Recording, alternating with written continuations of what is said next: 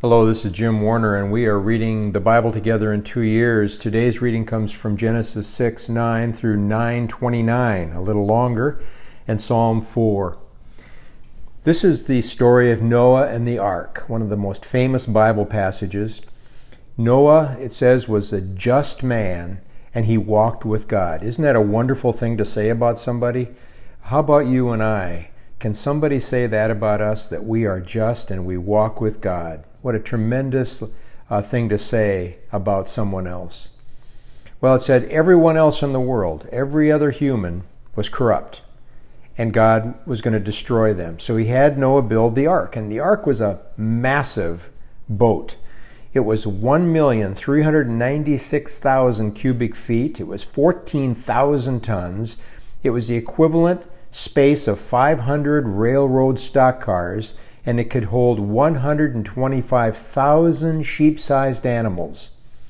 All the species of the earth were saved. And then there was Noah, his wife, his sons, and their wives that entered the ark. And then it says that the Lord shut the door. Isn't that wonderful? It's like he was protecting them. They didn't have to pull the door up. The Lord did that. And it rained for 40 days. And every living thing that had breath on the earth died. So how long did this take? Well, it rained for 40 days, and then the boat actually lands on Mount Ararat at 160 days. And then Noah exits the ark after the dove brought back the olive branch 360 days after the Lord shut the door. A whole year he was on the ark. It's amazing, isn't it? Well, he then built an altar and offered an animal blood sacrifice to the Lord. And then God made a covenant with him. Very famous. I will never again curse the ground or destroy every living thing. And the sign of that was a rainbow. Then he said, be fruitful and multiply. This is kind of the human race take two, because back earlier in Genesis, when he created Adam and Eve, he told them the same thing. Go, be fruitful and multiply. So Noah was to do that. Well, Noah was a farmer, and one of the things he did was to raise grapes, and one night he became drunk, and his youngest son Ham saw his father. Now we'll come back to that word saw.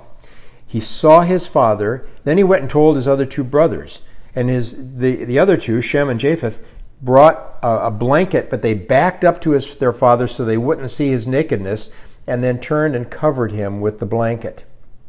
Well, there's a lot of thought about just what was going on here with this sin of Ham, the youngest, because he was cursed.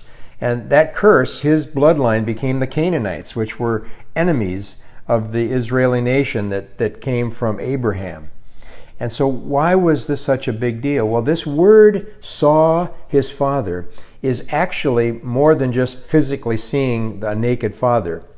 The Hebrew scholars think that this word probably meant that he had done some egregious sexual sin with either his father or mother.